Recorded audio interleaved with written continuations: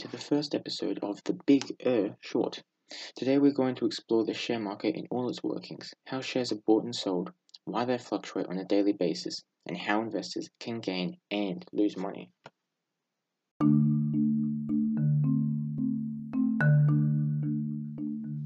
So to begin, let's look at what a share market is.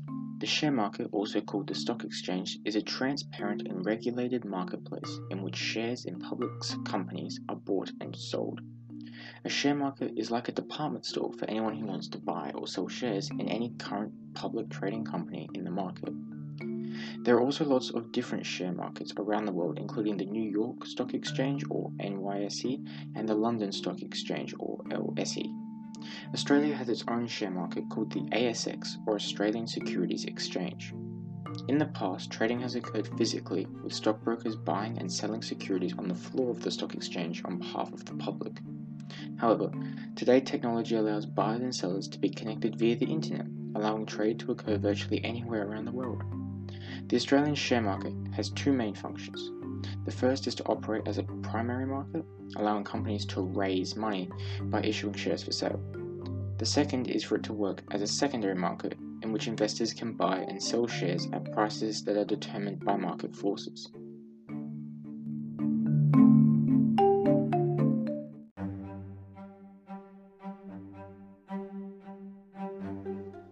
So, what are shares?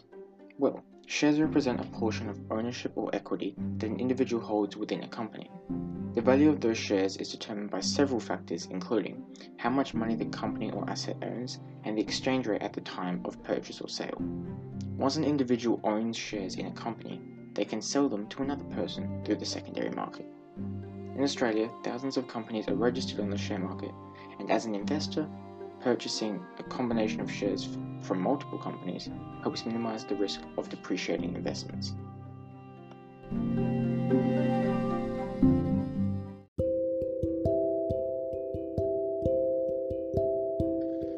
When purchasing shares, there are several categories of shares that encompass smaller varieties of shares. One example of this is ordinary shares. Most shares traded on the ASX are ordinary shares. They carry no special or preferred rights.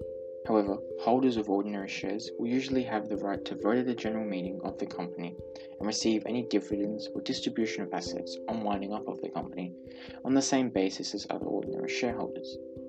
Another group is preference shares. These usually give their holder a priority or preference over ordinary shareholders to payments of dividends or on winding up of the company. There are different kinds of preference shares with different rights and characteristics. However, generally, holders of preference shares have voting rights which are restricted to particular circumstances or particular resolutions. However, this is dependent on the terms of the shares. Finally, there are partly paid shares. Partly paid shares, also known as contributing shares, are issued without the company requiring payment of the full issue price. At a specified future date, the company is entitled to call for all or part of the outstanding issue price, and the shareholder at the time is legally obliged to pay the call. Generally, a holder of a partly paid share has the same rights as an ordinary shareholder to vote, to dividends, and on winding up of the company, but those rights will be proportional to the amount paid on the share.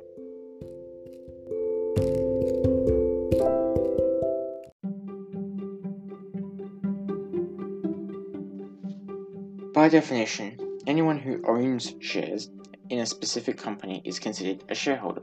This means that you own a percentage of that company or asset alongside other shareholders. There are two main types of shareholders, private shareholders and public shareholders. Private shareholders are generally invited to purchase shares which are kept between a small group of shareholders and sold internally within the company. On the other hand, public shareholders own shares in a public company where shares are openly traded between members of the public. Public companies refer to companies that have gone public. In other words, they have listed on the security exchange and have issued shares to investors, which is usually done to raise funds and expand their business.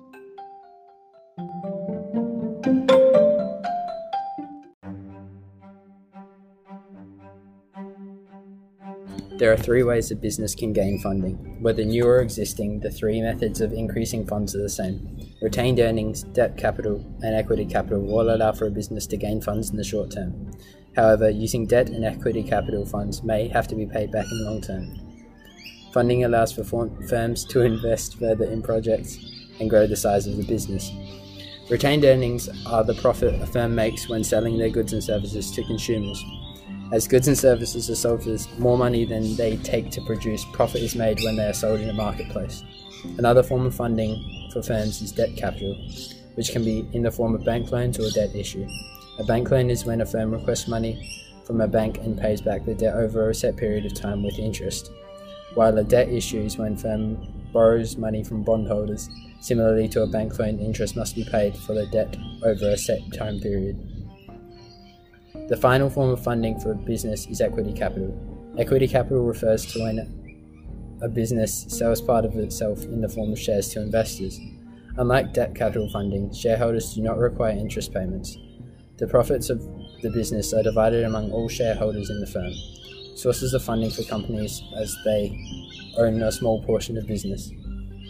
This also means that they can have voting rights and partial control of the business. When an investor gains funds to a firm, they receive either common or preferred stock in exchange.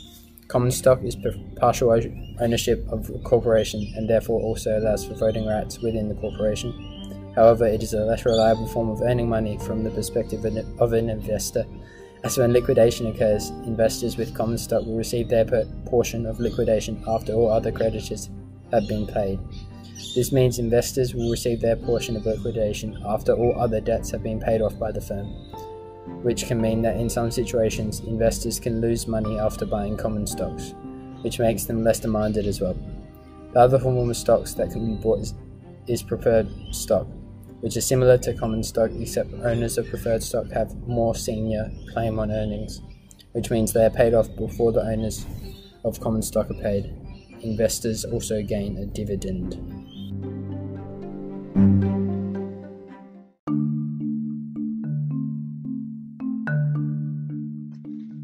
Now, why do share values fluctuate so constantly throughout one day's trading? Well, the main factors that affect appreciations and depreciations in the price of shares are the supply of shares and the demand by investors in the marketplace. If more people want to buy shares than sell shares in the marketplace, the price of a company's shares will rise as demand has increased. On the other hand, if the supply of shares is greater than the demand, the price will fall. Ultimately, the supply and demand affect the appeal and price of shares. Whilst it may appear that other forces such as the health of the economy and a company's earnings affect share price, these are just drivers of supply and demand. This means that the dynamic between supply and demand causes the market to determine how much a company's shares are worth. If there are more buyers than sellers in the marketplace, then the price of a company's shares will increase, especially if there is limited supply. Contrastingly, if there are more sellers or suppliers in the market, then the price will fall. In between these two extremes is an equilibrium, a narrow price range which is maintained as the quantity supplied is approximately equal to the quantity demanded.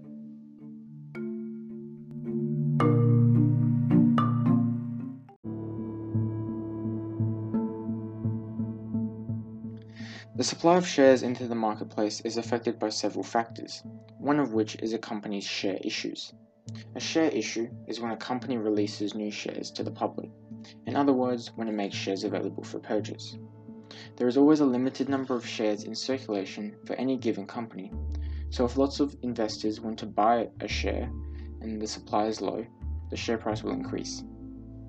Another factor of supply is when companies engage in a share buyback. A share buyback is when a company buys back its own shares from investors to reduce supply. Once this happens, the shares are either cancelled or kept for redistribution in the future. A share buyback reduces the total number of shares in circulation, which could increase the share price as well as the company's earnings per share or EPS. The final determinant of supply is the sellers. Sellers are the investors responsible for pushing shares back into the market, increasing the supply. They normally sell to make a profit when they expect a reversal or when they think their share is losing too much value. If demand does not match the increased supply, the price will go down. Likewise, if there are more buyers than sellers, the price will rise. Similarly, the demand for shares is also affected by several determinants. One of these is any expected or unexpected news about the company. Any news surrounding a company, expected or unexpected, can cause movement in its share price. For example, an earnings report that reveals significant profit, a new product launch, missed targets, or the death or departure of a key figure could all lead to swings in demand and share prices. Even natural disasters can cause business disruption and increase a company's debt, meaning less demand. Economic factors including interest rate changes, financial outlook, and inflation also affect share prices. If the interest rate and inflation go up and the economic outlook is poor, demand will usually decrease and the share price is likely to come down. Additionally, industry trends often determine the price of shares because companies in the same industry often perform similarly and are subject to the same pressures.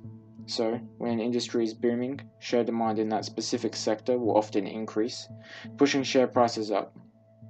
It is also possible for the demand of one company's shares to increase if a competitor is doing poorly. Finally, market sentiment can also affect the demand for shares. Market sentiment refers to the overall feeling that traders have about an asset. It can often be purely psychological, as investors are influenced by the mood in the market instead of concrete facts and figures. It can also be quite subjective and assumptive, but can be used to inform fundamental and technical analysis to estimate changes in share prices.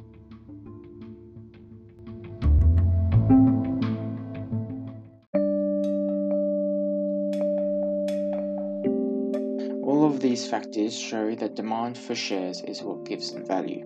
Therefore, if there is no demand for a company's shares, then they will have no value. Many investors analyze companies before investing in them, allowing them to predict their future share price and therefore find trading opportunities. There are two main types of analysis. These are fundamental analysis and technical analysis. Fundamental analysis is an in-depth method of studying a company's finances and external factors to gauge the value of its shares. Fundamental analysis often uses various ratios, such as the price-earnings ratio, relative dividend yield, and return on equity, to determine the value of stock and gauge price movements. Contrastingly, technical analysis is a means of using historical charts to predict share price changes. Historical prices are a helpful way of predicting future prices. If traders can familiarize themselves with past patterns, they can recognize the patterns if they appear again. However, these patterns could have formed under special circumstances, so they are not always the most reliable indicator. Overall, the value of a company's shares is influenced by a range of factors, which are analyzed by experts to determine their likely impact on the company and therefore their price.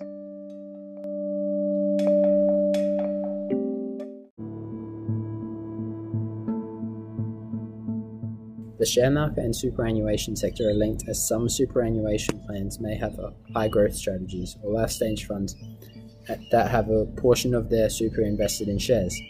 Usually, superannuation plans for those who are not retiring in the near future will have this type of plan, as they have more risk in the short-term value of the superannuation fund. As share markets typically recover from fluctuation in the long term, but in the short term their value may increase or decrease. Therefore, those who are closer to retirement traditionally have a more defensive superannuation plan, where less money is invested in the share market to ensure that the amount does not fluctuate significantly. Superannuation funds invest significant portions of money into the share market. In 2019, super funds in Australia had around $2.7 trillion invested in the ASX. The amount invested is only increasing, with a projected $10 trillion to be invested by 2040. This is about 60% of the entire Australian securities exchange. Due to the extreme sums of money the superannuation sector has invested in shares, they own portions of companies large enough to make significant difference in the way the company runs. Overall, the industry and public sector funds were key players in the removal of Ryan Hartzler from his role of Westpac chief executive.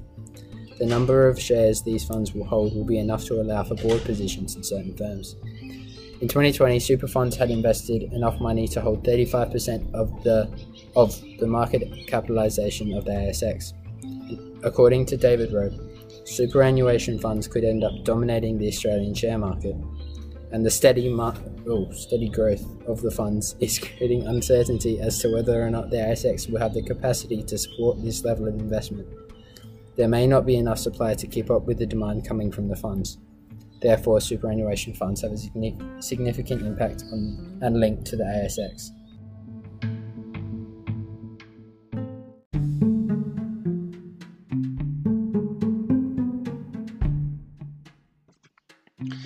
The share market can be used to create wealth for people in a variety of ways. You can own multiple shares in multiple companies across several different industries. This total collection of shares is what is referred to as your share portfolio. Shares can be bought in two ways. The first is by buying directly from the company when shares are first offered to the public. The second is by purchasing shares from other investors via the share market. There are quite a few ways in which you can earn your money. The first is through dividends. If the company or asset that you have shares in makes a profit, and the directors of the company decide to do so, this profit, or a portion of it, may be divided amongst all shareholders as a payment or dividend. This is paid according to the number of shares that you own. Some companies also have dividend reinvestment plans in place, where additional shares are issued to shareholders rather than paying out dividends in cash. Capital growth is one of the main ways profit is made in the share market. Capital growth earns money if you sell your shares at a higher price than what you paid for them.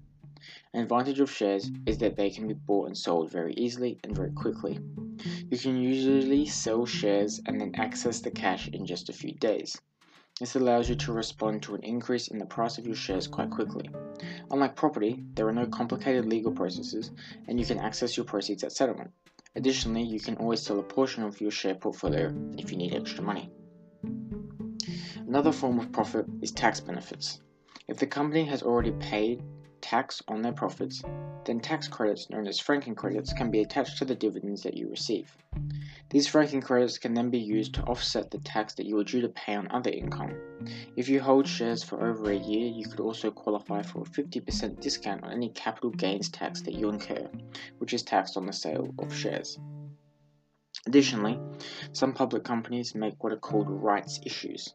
These allow existing shareholders to buy more shares in the company at a discounted rate and without the need to buy through brokers, thereby saving on brokerage fees. Companies do this as a way of raising more money to help them grow their business. For you, it means that you can increase the number of shares that you have in a company at a discounted price if you are confident of its potential. Even if you decide not to take up their offer, you can sell the right to buy the discounted shares to someone else. Finally, some public companies, usually in the retail, hospitality, entertainment, or financial service industries, offer generous discounts to shareholders when they buy goods or services from their companies or their subsidiaries. Typically, you need to hold a qualifying number of shares to be eligible.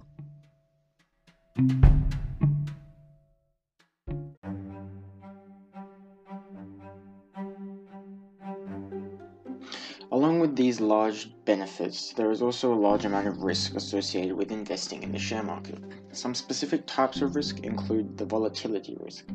As share prices can rise and fall rapidly, you need to accept that the value of your shares may fluctuate by as much as 50% or more in a year. There is also the timing risk. Since not all sectors of the market follow the same cycles when it comes to the value of shares, some shares have a higher degree of risk when the overall share market has risen sharply and is set for a reaction. The opposite may apply when the market has gone into a strong decline and then starts to recover after showing some signs of stabilizing. Legislative risk encompasses the idea that your investment strategies or your individual investments could be affected by changes to current law, including in relation to any tax benefits you may enjoy as a shareholder. Finally, there is also the overseas risk. If you have overseas investments, you need to think about how adverse movements in currency may affect your shares. This is because when you bring your profits home, they need to be converted from the foreign currency into Australian dollars.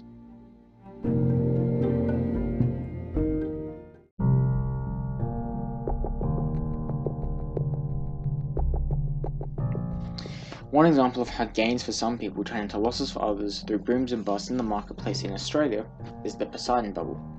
In the 1970s, there was a large-scale nickel shortage around the world, which when combined with an increased demand for it due to the Vietnam War, resulted in a sudden and exponential increase in the price of nickel. This sudden price rise was a result of the supply and demand for nickel working in opposite directions, causing the price of nickel to shoot up on global markets. In 1967, Poseidon NL found large nickel deposits in Western Australia. News of this mere speculatory discovery caused Poseidon's 80-cent shares to double in value overnight. Within the first month of this news, their stock was giving returns which were multiples of its previous meager price, making some sellers millionaires. However, this speculative theory was still yet to be proven, but this did not stop investors buying and selling in almost every mining company, as the industry confidence had improved since investors thought that Western Australia was nickel rich. These events are what formed the Poseidon bubble. Now, once the investors realized that the activity was merely speculative, their confidence depleted and all mayhem ensued. Investors in all mining companies suffered massive losses due to the sudden price fall across the industry. However, this was bound to happen, as originally the price was driven by the media and at best temporary factors such as the Vietnam War and the Canadian nickel shortage. Having suffered these massive losses, investors called out the government, protesting that regulations needed to improve in the marketplace. The government responded by creating a better regulatory mechanism to ensure that no bubbles like the Poseidon bubble were allowed to form in the marketplace again.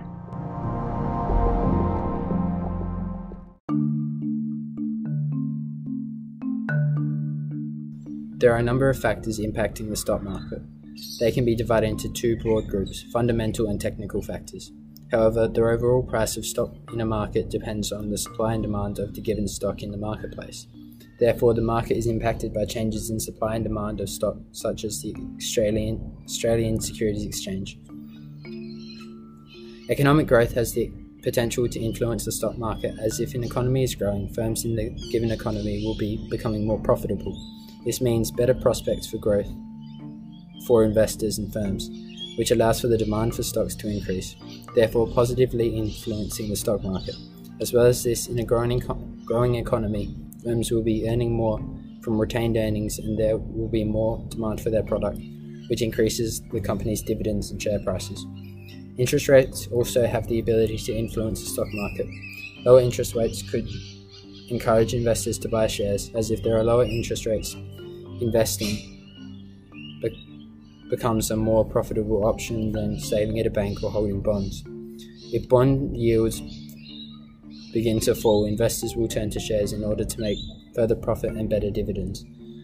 The level of economic stability can influence the share market, as if a market is stable, there will be more confidence among the investors in the market.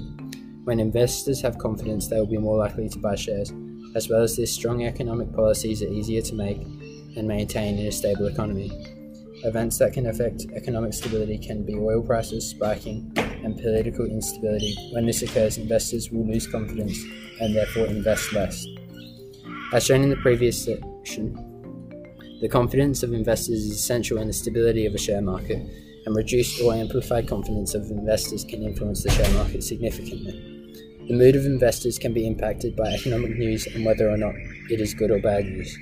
In the case of bad economic news, investors may sell their shares, which will benefit the share market. An example of this occurring is a share market growing in a recession. As the investors sell their shares, the share market can begin to grow, due to investors trying to predict the future.